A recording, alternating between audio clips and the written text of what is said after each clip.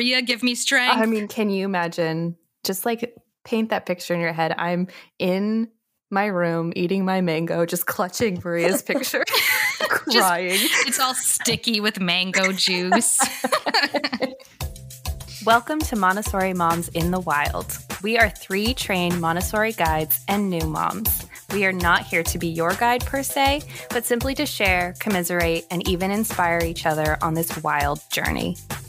Each episode, we will discuss a different element of the Montessori philosophy, explaining why it is one we find so important and interesting, and then take turns being blatantly honest about how we succeed and struggle with these practices in real life.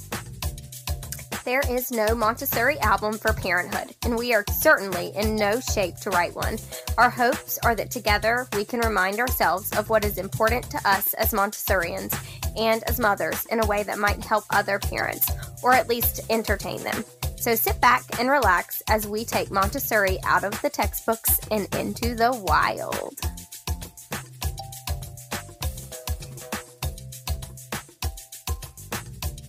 Welcome, everyone. My name is Laura. I'm a mother of 1 with my Montessori training in lower elementary and upper elementary. So that's ages 6 through 12. I am here with Rachel, soon to be mother of 2, who has a Montessori training in infant toddler. So that's a birth through 3 years old. And Megan, mother of 2, with her training in lower elementary, ages 6 through 9. All right, let's start by catching up. What's been going on for everybody this week? Rachel, got to volunteer you. Yeah, sure. I still have this cruddy cold that I'm fighting, but otherwise it was a good week. You know, I sailed into like a 3-day weekend. We have tomorrow off and then like a virtual work day Tuesday. So feeling really good to have like a good break. My parents came this weekend and my mom just got so much baby stuff done for me. So that's the best thing ever. But it's been a good week. We're just it's been a normal week. If I could just get my voice back, I would be very, very happy. I think you sound a little bit sexy, if I'm honest with you, Rachel. I think this like kind of smoky evening, Rachel, is very intriguing to me. You know that episode of Friends where Phoebe gets a cold and she sings Smelly Cat and she Yes. just sounds super sexy and like wants to keep her cold because it makes her sound so good? You've got a nice podcast voice going on right now. Could be like on the 6 o'clock radio show. And Yeah. You're on with Rachel. Oh my God. Of all the people, that makes me so happy. Okay, I will piggyback off of Rachel's and say that this long weekend that we are currently like smack dab in the middle of is giving me life. I feel just so much freedom and joy. It's sunny. It's kind of chilly, but like warm if you can stand in the sun. And I have so many more hours of not having to be working right now. And that's so exciting. It's so exciting. it is. When do you think we'll be able to change it so that like every weekend is like a 3-day weekend? You know, like Never. when do you think we'll come up off of the labor structure that we came up with in like the turn of the Industrial Revolution? It's just not serving us anymore. It's Okay? not at all. I think Gen Z, they're the ones, they're gonna fix it. We can hope.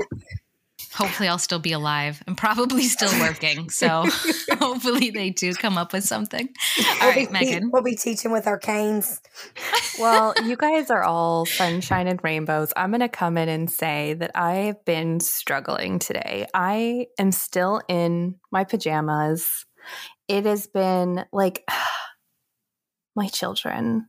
I love them so much, but I was like ready to put them on our front doorstep and just like leave them out there in a little box that says free to a good home. Oh my gosh. Yeah. It's so my wonderful husband, he's like, you need to go. Like you need to just get in the car and go drive, go get a coffee.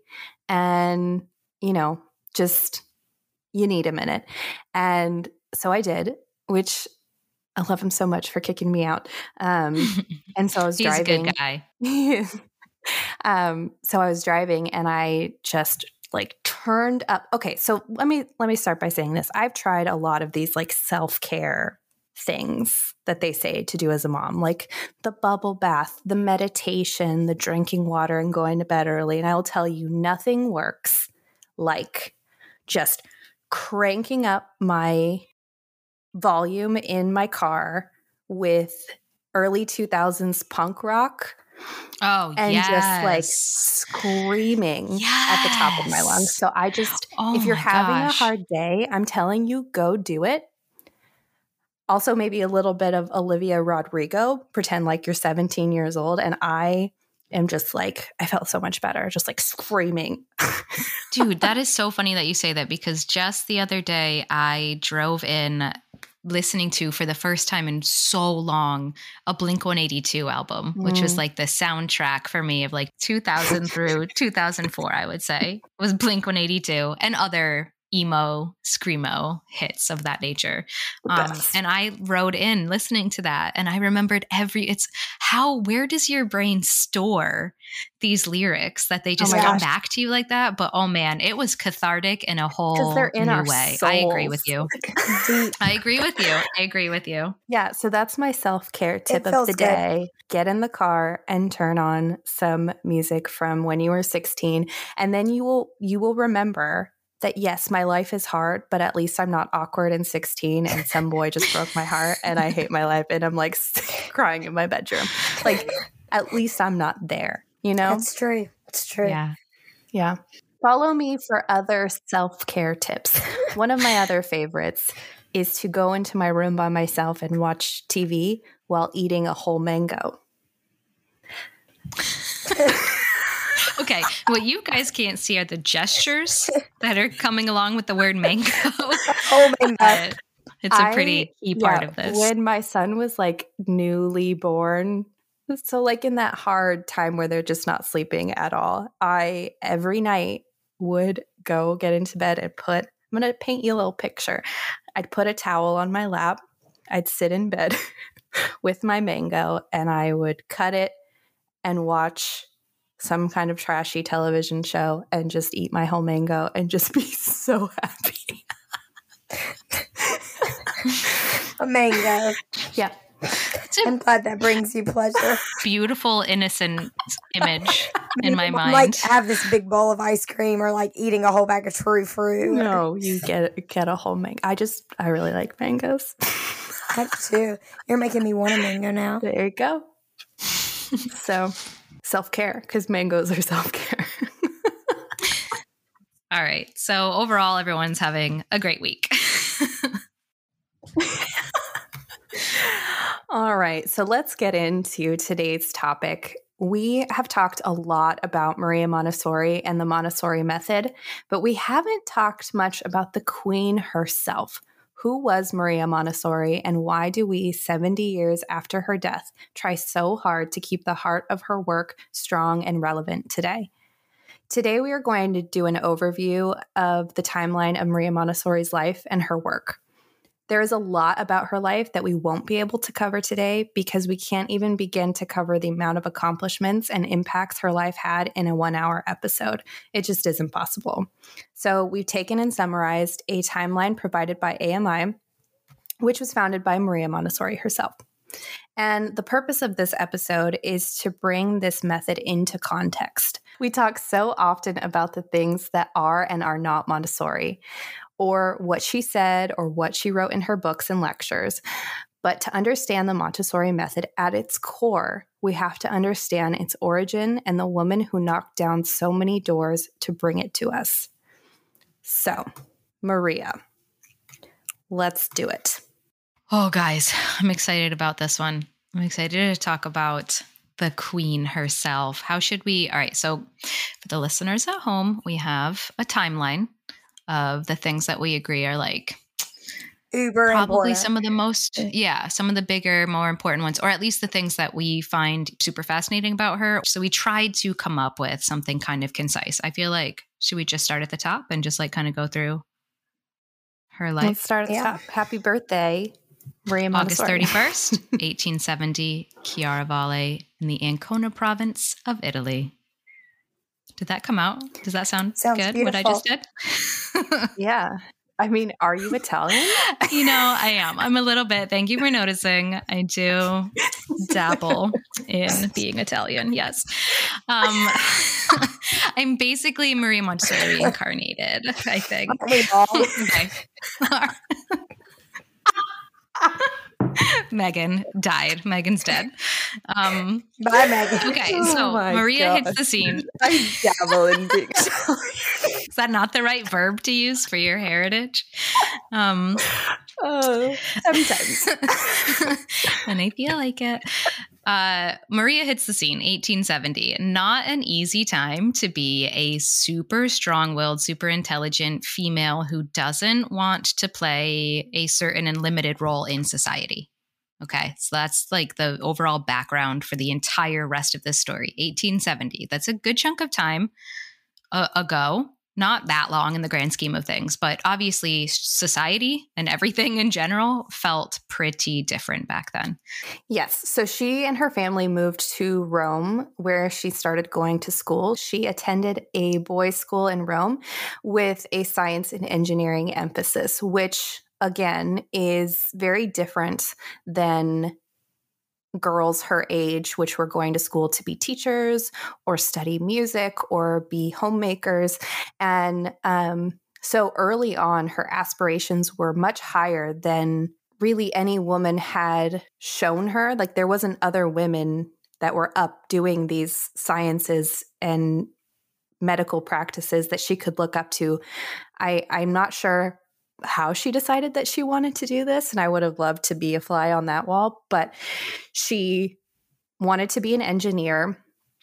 And then as she started going through school, decided that she wanted to become a doctor, much to the opposition of her father. Her father very much wanted her to be a teacher, which is interesting what she went on to do, but she took the much more complicated road of becoming a doctor first and became the first woman to obtain her Doctor of Medicine degree from the University of Rome, which is just the first female doctor. Yeah, and you know that wasn't an easy road. Like, she was met with opposition at every turn, including her own father, who she was super close to and like really loved and respected. So that's tough. I do think it's worth noting her mom was like an original, like badass queen. She was very much on Maria's side about you do this, you go little rock star, when everybody else was like, nope, sorry, you're a female. Also, to become a doctor, I don't know if you guys ever heard this, but I think this really speaks to like the crazy amount of just like backbone and gall and like stick-to-itiveness that this lady had. So to get her medical degree, which is what she had, you have to practice on cadavers, right? That's a big part of the experience. And so she was not allowed to be around a naked cadaver the same time that the men were. So they would have their normal class during the day. And then Maria, by freaking candlelight, would be down in the morgue examining cadavers by herself to learn whatever this concept was or this disease or whatever the case is. And it's just like, my God, she was brave and strong and just like gutsy. I just keep thinking like this was like in the 1890s, like nobody, this is not normal at all. Like she was so ballsy to even like to take a risk and do anything for herself other than be the woman, like a mother or a teacher, because that's all people did then. Yeah. So something that we kind of skipped over was that so first she was denied acceptance to the University of Rome, and she had to go to the Pope. That's right. For approval. Yeah. Yeah, that's a cool thing. I mean, again, a cool like just feather in her cap for being so brave and gutsy and just like determined, because the Pope is, I mean, that's bigger than going to the president at that point in US history. Like that, the Pope is like the second best thing to talking to the God himself and asking for permission to do I don't a thing. even like to call restaurants and tell them what I want for dinner. Not it. That's me. Not it. Yeah. Like if I can't order it on the app, like I'll just starve. Yeah. Like no. So what you're saying is you don't want to have a one-on-one sit down with the Pope begging. It makes my hands sweaty just thinking about it. Agreed. Yeah. But that's the thing about Maria, man. She would not be stopped. So let's talk about... She would order her food over the phone. Like, no problem. She'd order everybody's food over the phone. All right. So she's a total queen. And then in 1898, big life event for Maria. At this point, she finished her degrees and such. It kind of looks like per the timeline. Yes. And has not started working necessarily with children in the capacity that we think of her yet. But big life thing, 1898, she gives birth to her own child, Mario Montessori, comes onto the scene. So that's kind of a complicated one too. I mean, poor Maria, she can't catch a break. Nothing is like straightforward, right? So what did we learn? We did a little bit of research on this one because we all had pretty mixed feelings and also mixed like background information on Mario in Maria's life, because we all did know going in that she did not like full time raise him. And so that's like a little bit of an interesting pill to swallow when you're going through the training and you're seeing like what a gift she was to children and how much she clearly like got it and loved them and was all about what she was doing. But then you hear that she didn't raise her own kid and it's like, whoa, what? What happened there? So Megan, you did some research. I did do some research and I did the research because it's a little bit confusing. There isn't a ton of like concrete evidence about what exactly went down because obviously, so she got pregnant out of wedlock. So it's not like she was going around talking about this to everybody. So it's a little bit. And it's 1898. So it's not like people are like tweeting about what's going on with your local celebrities. Right. So it's a little bit confusing. And I am just seeing kind of differing stories. And that's really what they are at the end of the day. They're stories. We do know that she was a co-director with, and I don't even know how to say his name. Does anyone know?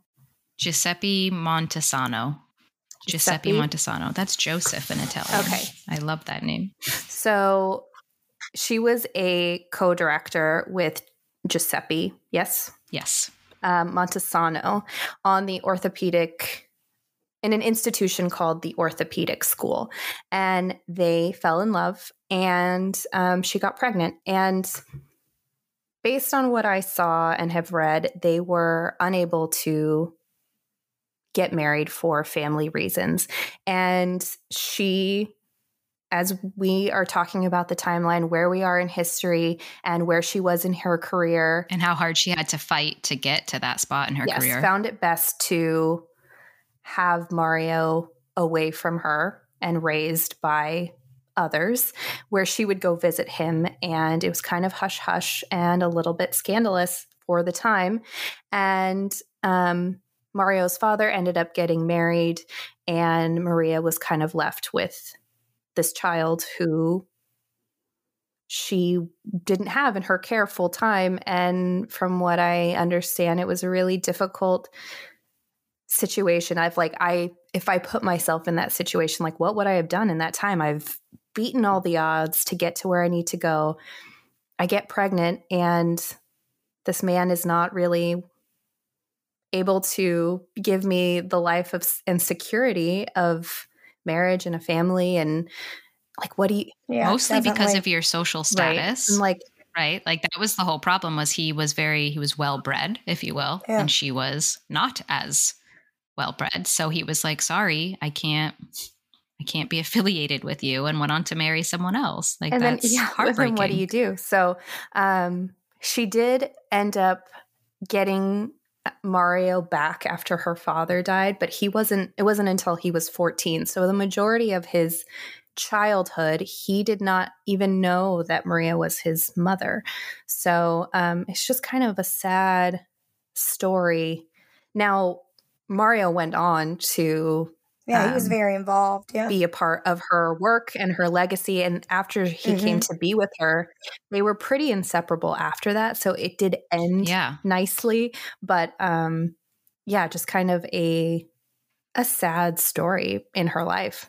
Well, and I think It's not that he didn't know her at all until he was 14. From what I remember, she visited him constantly, Yeah. as much as she could. When she wasn't touring and lecturing or whatever, she was with him wherever he was. And he just thought she was this really sweet lady who came to be with him all the time that he really loved seeing. He didn't know it was his mom. And that's just such a sad story with a happy ending for them, at least. But just like another one of those, like, man, Maria, like just constant uphill battle for this lady. Yeah, and I know that all of us kind of, when we started talking about this episode, we all were kind of under the impression that she just was really invested in her work and that she was just like, I don't have time for this kid. And as we've done a little more research, it seems like it's a little more complicated than that. And again, it's hard to know all of the details of that situation as it was very private, but it looks like it was a little bit more than we initially thought. Yeah. Yeah.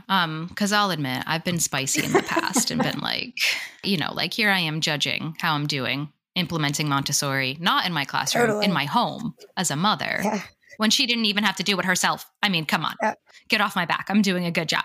And I think I can still feel that way and not be mad at Maria. I think I need to chill out. So I'm sorry, Maria. I love you. Much love, much respect. All right, let's move on to when she actually starts working with kids. So I think, she was appointed the director of is it orthophrenic school or It's the orthophrenic. Yeah, I was wrong. Okay, so in 1900, so shortly after Mario was born, she's still going through all of this, I'm sure. It's very difficult. She gets appointed director of the orthophrenic school, which is a model school for training teachers of children with developmental disabilities, or at least what they considered at that time to be a developmental disability. Remember, science and the study of the brain it's like a brand new concept, right? So a lot of things are still very misunderstood and mislabeled. So for 2 years, she experiments at the model school with materials made specifically to stimulate the senses of these children. She succeeds in fostering the development of the children to such an extent that they are achieving the same results on state exams that would be given to typically developing school children. So obviously at that point, it's like, whoa, if this is this effective, if the way that she's approaching teaching these academic concepts and concepts of self-care, I mean, literally everything, is this effective with children that we considered to be unteachable, and broken more or less, then what could this do on a wider scale? What if we took it outside of just this setting? And I feel like this is where her digging deep into observation really started, because I think, and please correct me if I'm wrong, but she kind of went into this place and there wasn't materials and the children really had nothing to stimulate them. Like they were looking, I think somebody said this before, and I believe I've read this in an article, there was like breadcrumbs they were like playing with on the floor. So they had like nothing. And then she observed and was like, we need materials. They need something stimulating them. They're just here. And that's something to do with their hands. They need to be able to touch, to feel. So that's where she came in with these materials. And that's kind of how it stemmed through observation to see how do we meet these needs, which is what, her whole philosophy is pretty much on, meeting the child's independent needs. Yeah, so there was a caretaker in the children's asylum who was like, these kids, these barbaric children that were playing and grabbing crumbs off the floor after their meal. And Maria was like, there's nothing in here for them to touch. There's nothing. There's no furniture.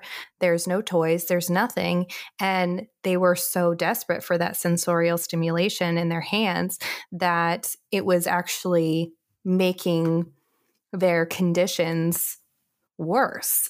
And so that's kind of where this whole thing started.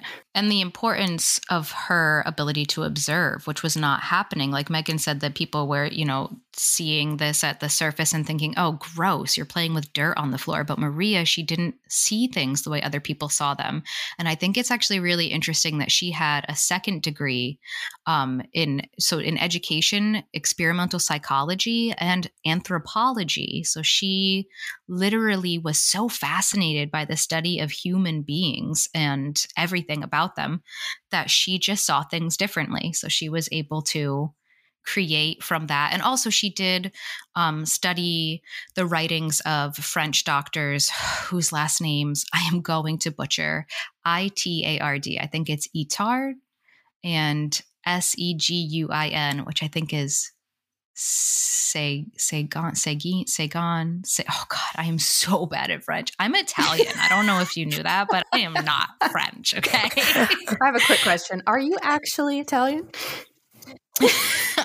Actually I am. Yeah. I feel like I need to know this about you. I'd be happy. I will circle back to that and talk way too long anytime. I'm not going to right now. I'm just going to say that those other doctors, if you are familiar with them, did a lot of also very significant work in the idea of sensorial, like the importance of the sensorial experience and these alternative ways to approach academic concepts with these very tangible and tactile things. So she didn't exist in a vacuum. It's not fair to say she was the only one who was making even an effort to approach education differently than your typical, what was out at that time, which I think was primarily kind of the German kindergarten method. Anyway, so those powers of observation were, I think, really what set her apart. So let's talk about when she finally opens an actual classroom, a school. Yeah. So here in the AAMI website, it talks about how there was a period in Rome where it was growing really rapidly and there was some construction that was going on, but the companies were going bankrupt after a while, leaving buildings that were unfinished and attracting squatters. And there was one in the San Lorenzo district, which was rescued by a group of bankers who undertook this restoration. And they were dividing the apartments and finishing them for impoverished working families. And while the parents were out during the day, the children were basically just wreaking havoc on these newly completed buildings. And this kind of prompted the developers to approach Maria and say, hey, can you do something with these delinquent children and to kind of save their property? And this is when the first children's house was opened, Casa dei Bambini, which was opened on January 6th, 1907. Yes. So that is Casa dei Bambini, literally translates from house of babies or house of children. And that would be her bread and butter children's house, ages 3 through 6. And that is sort of where she really started. She did branch from there. Then she ended up coming up with a curriculum and a philosophy that spans from birth up through adolescence. And we're talking 2021, right? So the really first major chunk of a human's life and experience and existence on Earth. She started to publish things and speak places. And in Europe, she actually was pretty established as an authority and fairly respected. And so she finally comes across the pond to us here in the United States at about 1913. So she comes over on a 3-week lecture tour starting in DC, where she has several hundred people listening, including family members of the president. She really had people's attention. She then speaks to about 1,000 people in Carnegie Hall in New York City. So that was a big step for her as well. And people are just loving what she has to say. Okay. So this whole part of the timeline, this was important I really wanted to cover this because I feel like any time that someone has been silly enough to ask me to tell them what Montessori is and then have to sit there and listen to me go on a rant, generally by the end, they're like, okay, you know what? That actually sounds pretty cool. Why am I just hearing about this for the first time now? Why is this not a thing? Yeah, why if she's so legit, yeah. Right. If she's so legit, why don't all schools do it this way? Here's the history that I do know behind it. So she comes over at 1913. She's going on these lecture tours. People are eating it up. They are amazed. She actually doesn't just lecture. She has visuals. She has moving pictures of the children working on her materials and all of this stuff, right? She really puts together solid, convincing presentations. And she actually goes back feeling that she found the schools in America pretty faithful to her methods and considered the trip an overwhelming success. So she did open up locations while she was here. Comes back in 1915 to the West Coast and goes to an exposition in San Francisco. And later that same year, she was invited to speak at the prestigious annual conference of the National Education Association that was in Oakland, California, and more than 15,000 educational leaders are attending this. So through her visual representations and demonstrations of the effectiveness of her method, it really, really genuinely fueled a lot of American interest in Montessori education and a lot of, belief in Montessori herself, which helped to propel her education across the country. So back in 1915, American newspapers and educational leaders embraced Maria Montessori, both for her pedagogy and her personality. People loved talking to her. She was a firecracker. She was super smart. She was super charismatic. She was very straightforward. And by 1916, there are more than 100 Montessori schools operating across the United States. And that was such a long time ago. So it's like, well, how are there not like thousands upon thousands of them now, right? So there's a bit of a break in the timeline between when things start to blow up for her in 1915. And then she goes back to Europe and there's all kinds of stuff going on over there. I mean, things are getting nuts in Europe. There's just like all kinds of political stuff erupting on the scene for her. And then it's 1920. And in 1920, the Montessori movement in the US basically burns out almost as quickly as it had started. So between the language barriers, because remember, she's primarily Italian. So there's a language barrier. World War I is starting to be a real thing. And it's having obviously massive travel limitations for her. She can't be just like hopping back and forth to continents to like make sure her schools are going well. There's a massive anti-immigrant sentiment at this time, right? In the United States. And remember, she's Italian. Italians were not. No, we're not loving Italians at this point. Not loving Italians. Okay. Speaking for my people, I have to say that was a difficult time in our history. And then there's the really kind of the like final straw on the camel's back is that she did create quite a disdain in a few influential educators that were really doing well in the United States at that time. So there's this William Kilpatrick. Okay. He's a highly regarded figure in the progressive educational movement. He's like a major name. He critiques Montessori's method in his book, The Montessori System Examined. And this is a guy who's very respected at the time. So he's a popular scholar of the early 20th century, and he basically criticized Montessori's credentials. He criticized her perspectives, her overall philosophy. Again, not hard to do because she's a female, right? So people are really like not that far away from being like, yeah, you're right. What does this broad know what she's talking about anyway? So he absolutely hooks onto that. He dismisses her beliefs that the role of the teacher is what she feels it is, which is a guide, right? And not a dictator. He dismisses her beliefs on the ideal classroom size and what these classroom materials should look like. He hates her whole like tactile, tangible approach to things. And he totally rejects her interpretation of the doctrine of development, as well as the amount of freedom that children should have, which was obviously much more copious in a Montessori school. So all of that negative assessment of Montessori's approach quickly spread like wildfire. And then really throughout the US, it was like, okay, yeah, you're right. This lady doesn't know what she's talking about. She can't possibly know what she's talking about. What does this lady know? And so by the 1920s, Montessori education in the United States is pretty much completely faded away, except for the occasional school or practitioner. And unfortunately, those remained private for the most part. So now we're talking about a philosophy that's become really unattainable for a lot of communities. And that's a bummer. But it's not like that everywhere in the world. I think we should mention the United States, she's such a foreign concept. But in other continents and countries, she is a common name. Yeah, and it's becoming more that way, but it still is a very privatized education in the United States. So basically what's happening at this time, so she goes to the United States, she's getting a lot of traction, people are loving what she's doing, she's like, yes. And then the United States is like, nope, you're done here. Yeah, we're not doing this. She's like, all right, well, she goes to meet Mussolini, who's in power in Italy, and he's loving the Montessori method. And he's like, all right, we're going to establish Montessori schools by the Italian government. All the schools are going to be Montessori. And so she's like, great, cool.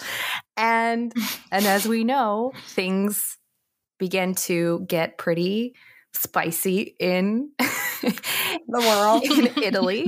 And the Nazis began closing all of the Montessori schools in Germany. She goes head to head with Mussolini. He wants to have children during the day, follow the Montessori curriculum, but also have a military curriculum. And obviously, Maria Montessori was a pacifist, and she was teaching peace education, which don't really align with Mussolini's views at that point. And she ends up refusing to order her teachers to take a fascist loyalty oath and gets all of the Montessori schools in Italy closed. So she's getting knocked down in the United States. She's fleeing Barcelona because of a coup. She is saying no to Mussolini. Like, who does that? Who tells a fascist no? That's crazy. She's having her effigy and all of her books burned in Germany by Nazis. Like, this woman is getting knocked down at every turn and just keeps going. She's like, I guess I'll just keep teaching teachers and just keep writing books. Like, she is not deterred at all. She knows that what she's come up with is something special, something that people deserve to know about, and that the kind of people who were shutting her down and making her public enemy number one were the kind of people that were exactly what she was trying to change about the world. So like, if she gave up, if she let them win, that would be the end of the entire thing she set out to do, which was effective peace education, not just the academics. I mean, a more attainable and concrete introduction to academics, but also a whole child, well-rounded human being that cares about the world, so that we can stop having world wars, because this is the second one now in her lifetime, in her adult lifetime, the Second World War. I mean, you don't experience that and not feel like things need to change around here. Yeah, so she ends up going to what is supposed to be a 3-month training in India and ends up confined, both her and Mario, in India for 7 years. Yeah, that's what 7 years. So she continues to teach. She continues to do teacher trainings. This is where she comes up with the cosmic curriculum that we use in our lower and upper elementary classrooms. And so when I said at the beginning that I wanted to bring this method into context, there is so much going on at this time, and her education, and she says it over and over, there's even a book about it, where this education is for peace. And she believes that children are the key for the future. And people agreed with her. She ended up getting nominated for 3 Nobel Peace Prizes. But I feel like so often, and I'm guilty of this too, we look at the Montessori method and we think about the wooden toys, we think about the shelves, we think about the child perfectly pouring their water. And it's so much bigger than that. And the point of it is to give our children freedom and motivation from within so that they can make our world a better place. And that's why we feel so passionately about it. And I don't feel like we've talked about it enough, of why this is so important to us, because she was here to change the world. Yeah, I mean, look at this. She did not give up. I mean, I think I would have given up 2 world wars. Like, I would have had to throw the towel in, I think. Like, okay. Being excommunicated from your home over and over again, being an enemy of your government. I mean, this was scary stuff. Constant, like, beat down on her. Like, it was just this fight. Yeah. Yeah. So to wrap up her timeline, because I have some like final thoughts about what I want people to understand about why I think she's such a cool person. But to wrap up her timeline, in 1946, the Second World War ends. And at that point, Maria and Mario both are finally allowed to return safely to Europe.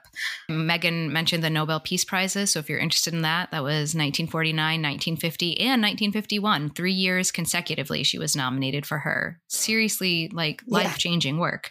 And then in 1952, Maria Montessori dies on May 6th in the Netherlands, where she actually chose to basically go sort of spend out the rest of her life rather than returning to Italy. I think there was a lot of hard feelings there, sadly. I can't imagine that was easy, but she found a lot of acceptance and love and community in the Netherlands, where Montessori is actually a very, again, that's a place where it's a household name. It's kind of a household method, really, even. Yeah. So, and that is actually where she's interred, in a Catholic cemetery in the Netherlands rather than in Italy.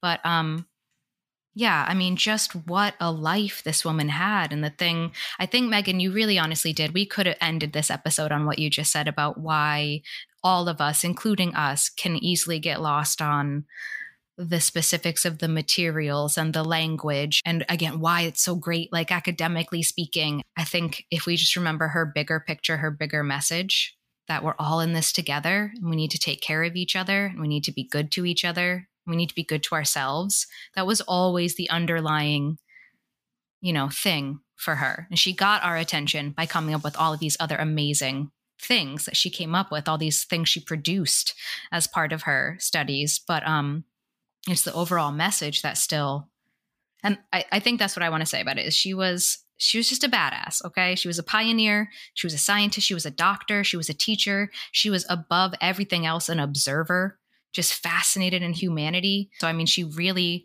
just looked at everything through a different lens.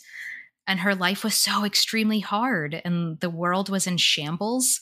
And she used all of that to just fuel her life goal of creating what becomes a very cutting edge and ingenious approach to a whole child education. And it's still relevant, if not desperately needed today. And I think that's what's so cool about her, is stuff that she was doing in the 1910s is just now being, a cool new concept that you scroll During past a on pandemic. Instagram, Yeah. She was doing this during a pandemic at that time. Right. Among many, you're right. We didn't even cover all the other terrible things going on in history. It was not an easy time to be alive and to be doing what she was doing, but she did it. With She did the grace. hell out of it. Yeah. Yeah, she did. So she's just the bomb, man. She's Queen Maria. And Yes. I think we just kind of wanted to because we're all a little bit obsessed. Let's be honest. To speak to the amount of obsessed that I am, not only do all of us collectively own an entire library of Maria Montessori books, I have a picture of her in my wallet. Oh, wow.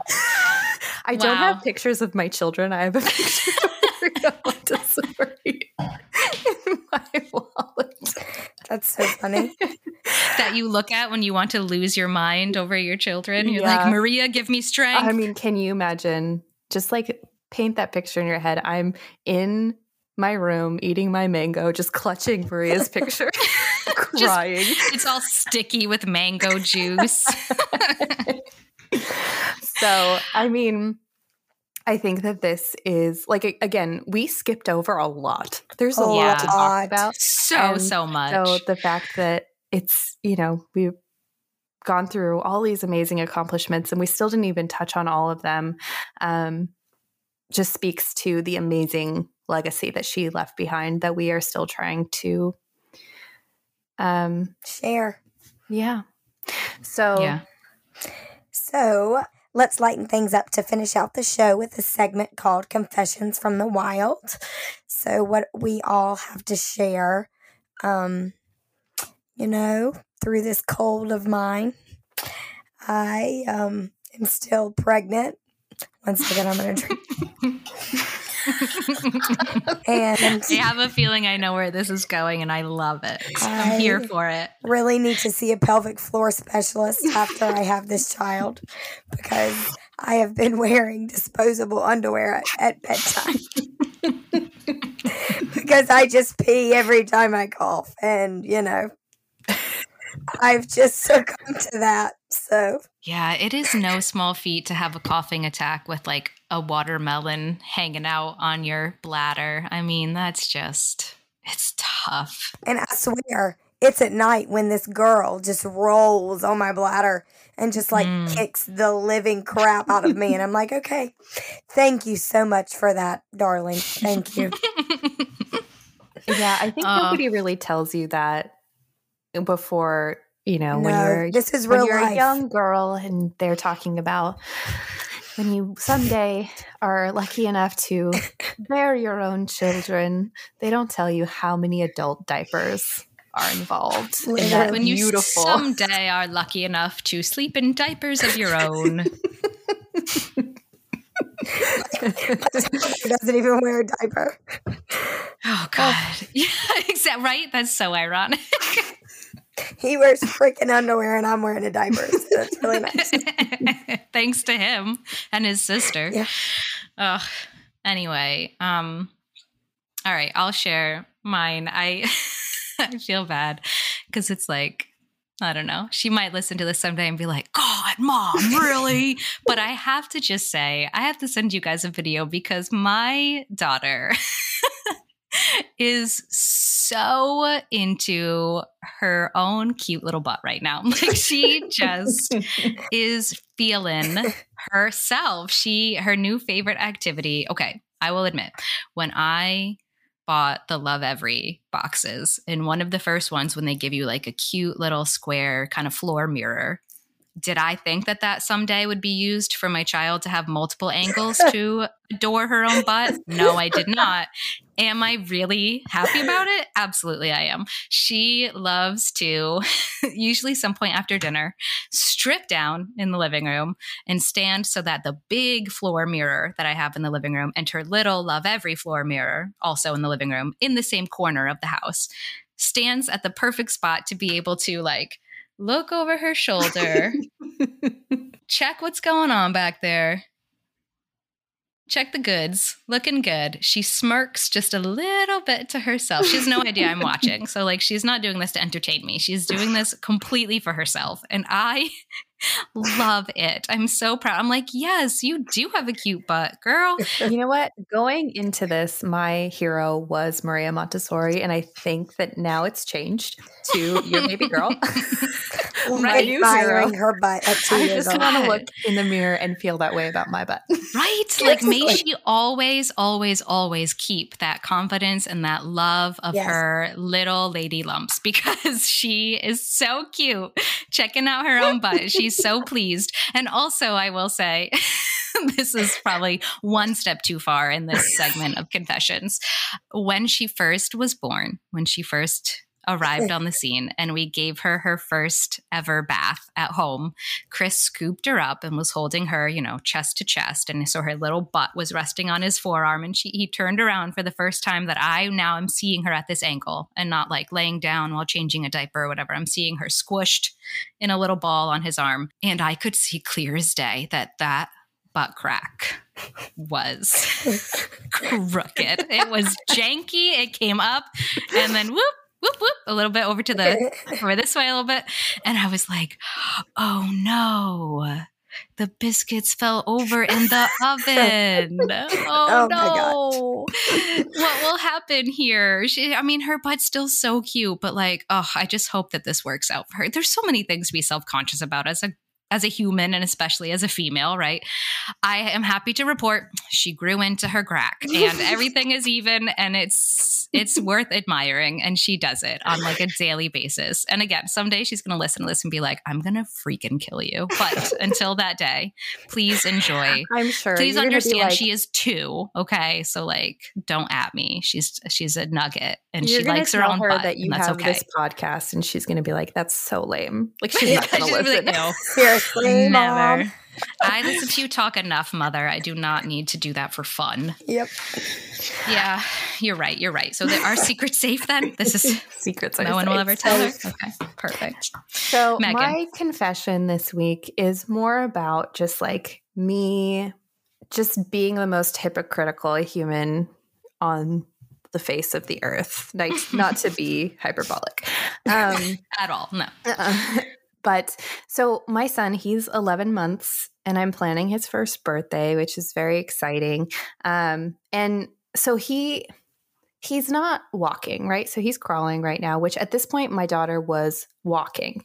And I understand most children don't start walking at the end of, 10 months into early 11 months. But and when other people were like, oh, my like both of your babies took longer to walk. And I was very much like, every child's on their own journey. They will be Not every fine. child is an Olympian. They have their own timelines. And Not my child. My child is superhuman. But your kids, they develop at their own so rate, and that's easier. okay. Yeah, I was so, just understanding and, being my Montessori self of just allowing children to develop at the rate that they are going to develop. And I'm like looking at him and I'm like, why aren't you walking? What is wrong with you? We're never going to get to the Olympics if you don't stand up. So this is just my confession of it's so easy to be humble when you're on top. Yeah. And to remember that every kid, it just has to be that every kid is different. Like you're never going to get two that are the same. And you happen to. You're saying that as a kid, as a mom who has a kid that walks. Oh my God.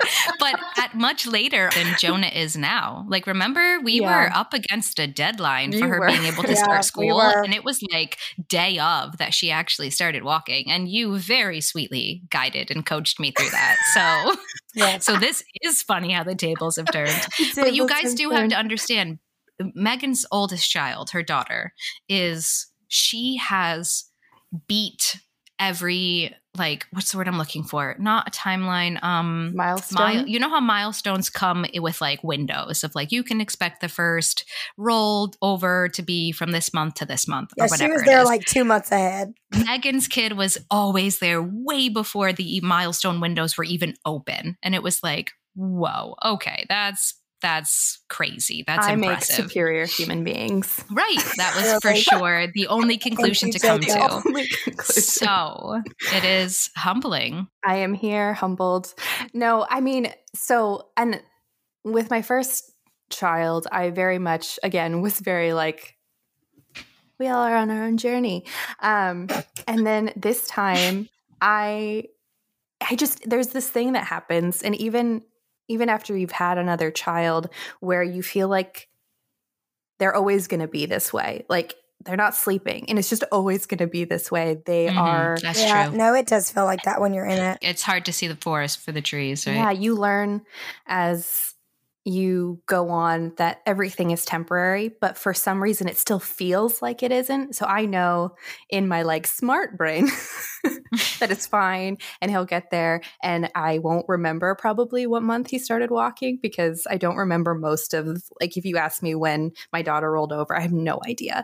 Because eventually it's not important, but right now it's so like he'll never walk. I'm like convinced it's never we're not gonna be able to start school in fall because he's not gonna be able to walk. And of course these are like little feelings that I shrug off and I know are not true, but that is my confession, is that I do have them. And I think we all do, We do. We definitely all do. But that's probably good for anybody who feels like they have that mom friend. Like for me, I felt like you were the mom friend who just had like innate comfort and confidence about these things, and I was the one freaking out. So it's good for even me to hear that like everybody feels this at least a little bit at some point, right? All right. Well, thank you guys so much for listening to Montessori Moms in the Wild. If you enjoyed this episode, please follow us and give us a 5-star rating. You could also follow us on Instagram at Montessori Moms in the Wild. We would love to hear from you. And actually, a lot of you have been reaching out and sending questions and communicating and giving us feedback on the show. And we are so, so, so thankful. Please keep that coming. In the meantime, until next week, stay wild. Bye. Roar. They're just like phlegmy. Roar. My sexy horse voice. Sing Smelly Cat for us. I am shutting this down. I'm shutting it down right now.